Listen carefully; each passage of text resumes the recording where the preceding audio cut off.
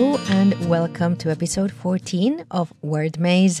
My name is Pilar Orti and I'm doing NaNoWriMo, National Novel Writing Month, where we commit to writing 50,000 words in a month of fiction.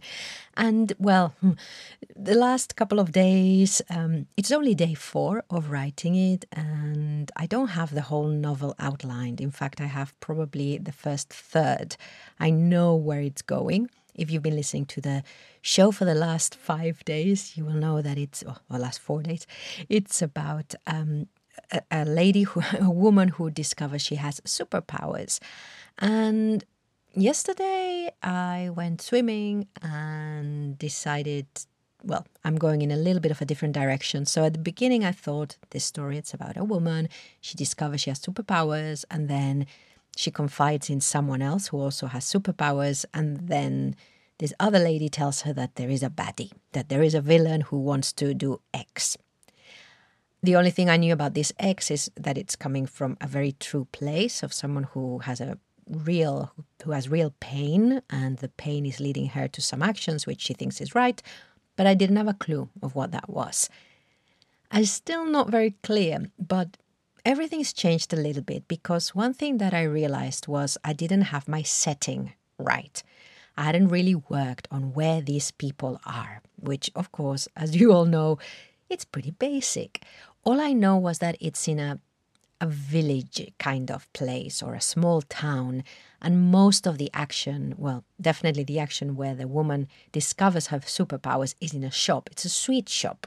Yeah, I know. It's a really old-fashioned, the sweet shop, old-fashioned sweet shop that is run by a lady who is a superheroine.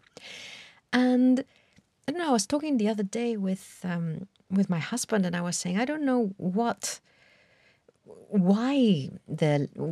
is happening. And he said it would be quite interesting if you had a town or a village where the population varies.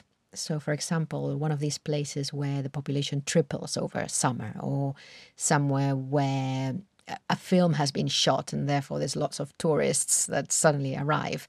And I don't know, I think it needed a tension, like a big shift. Something had happened recently in the town to get the villain to behave in that way. And I decided that what had happened is that a big corporation, probably a big tech giant, had arrived and created, one of these corporate cities around the village. So stuff had suddenly increased and stuff has suddenly, schools suddenly are oversubscribed, hospitals, It's quite interesting to have like quite a tight community, and then suddenly there's this influx of strangers who lead very different lives. So I don't know, that's there. I thought it was interesting. I'd go with that. Also, what I noticed is that I hadn't worked on the sweet shop itself. And although in the back of my mind, I was thinking, okay, maybe people discover their superpowers there. That's where people discovering them, and suddenly thought, maybe there's loads of people with superpowers in the town. And it really changes the whole atmosphere. Maybe even it changes the genre a little bit of the book. I don't know. And I thought, okay, I'll see where I go. And finally, I decided that what's happened, ambulance, is that the reason why the protagonist becomes a superhero is because the superhero forces are out of balance. So she represents air, and there are 3 other people who represent fire, water, and earth. And that's gone out of balance. And it's gone out of balance because Ruby, and that's always been the name of my villain, has lost it.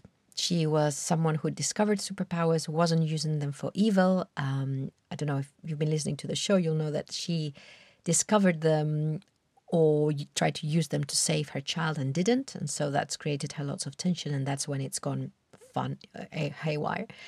And that's happened, and so the magic book that is in the store, or the forces, higher forces than our forces, have decided that someone else needs to be a superheroine. So that's, again, it's changed a bit. And suddenly what it's done is I'm really now trying to work on this sweet shop because suddenly it's become really important. So anyway, that is where I am.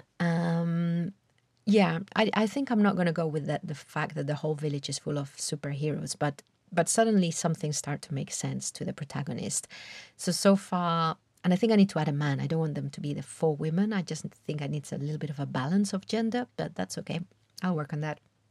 Um, and yeah, so that's where I am. And something that really helped me was thinking of the shop as a character. So it's not just a setting, it's actually something that's got a life on its own. So today, what I wrote was the scene after Cynthia, the protagonist, has gone through discovering she has a superpower. She stopped the car in midair.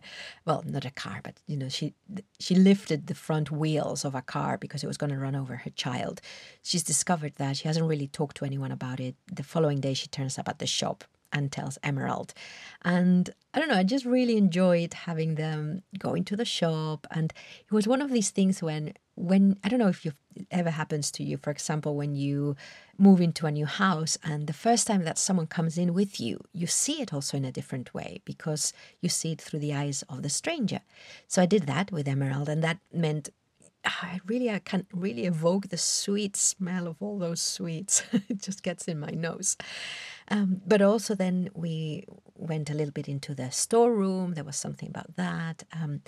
I've discovered that the shop has some quirky things. So, for example, there's a painting, but when you pull it down from the top, it becomes a stool.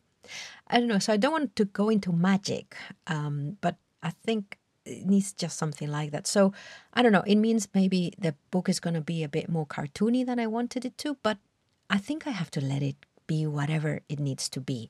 So that is my big learning thing for today, is just to go with where I think the story is taking me, to stay true to why I'm writing, which is I want to explore the story of someone who discovers she has superpowers and doesn't want to tell the people close to her. I quite like that. But apart from that, I can go anywhere.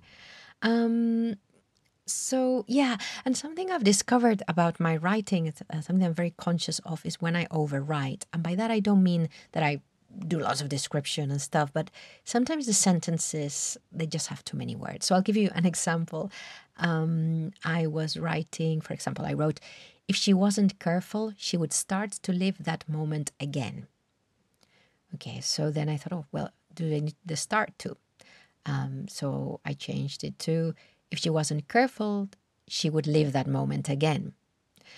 And yes, actually, what I'm saying, the first, sorry, I've gone back. Let me go back. I had initially written, she thought that if she wasn't careful, she would start to live that moment again. I said, well, you don't need she thought that. She just go into the character, because if you're writing from a character's point of view, you don't really need she thought that. We're already in her brain. So, and in the fact, by the end I went to, she didn't want to live through that moment again. So I went from, she thought that if she wasn't careful, she would start to live that moment again, to she didn't want to live through that moment again. So anyway, for those new writers, maybe that might help. For those of you who've been writing for a while, well, I hope my rambling today was of some entertainment. So there we go. If I haven't introduced myself to you before, my name is Pilar Orti, and you can find more stuff about me on pilarwrites.com, and I am at Pilar Writes on Twitter. Do come and say hello. Happy writing.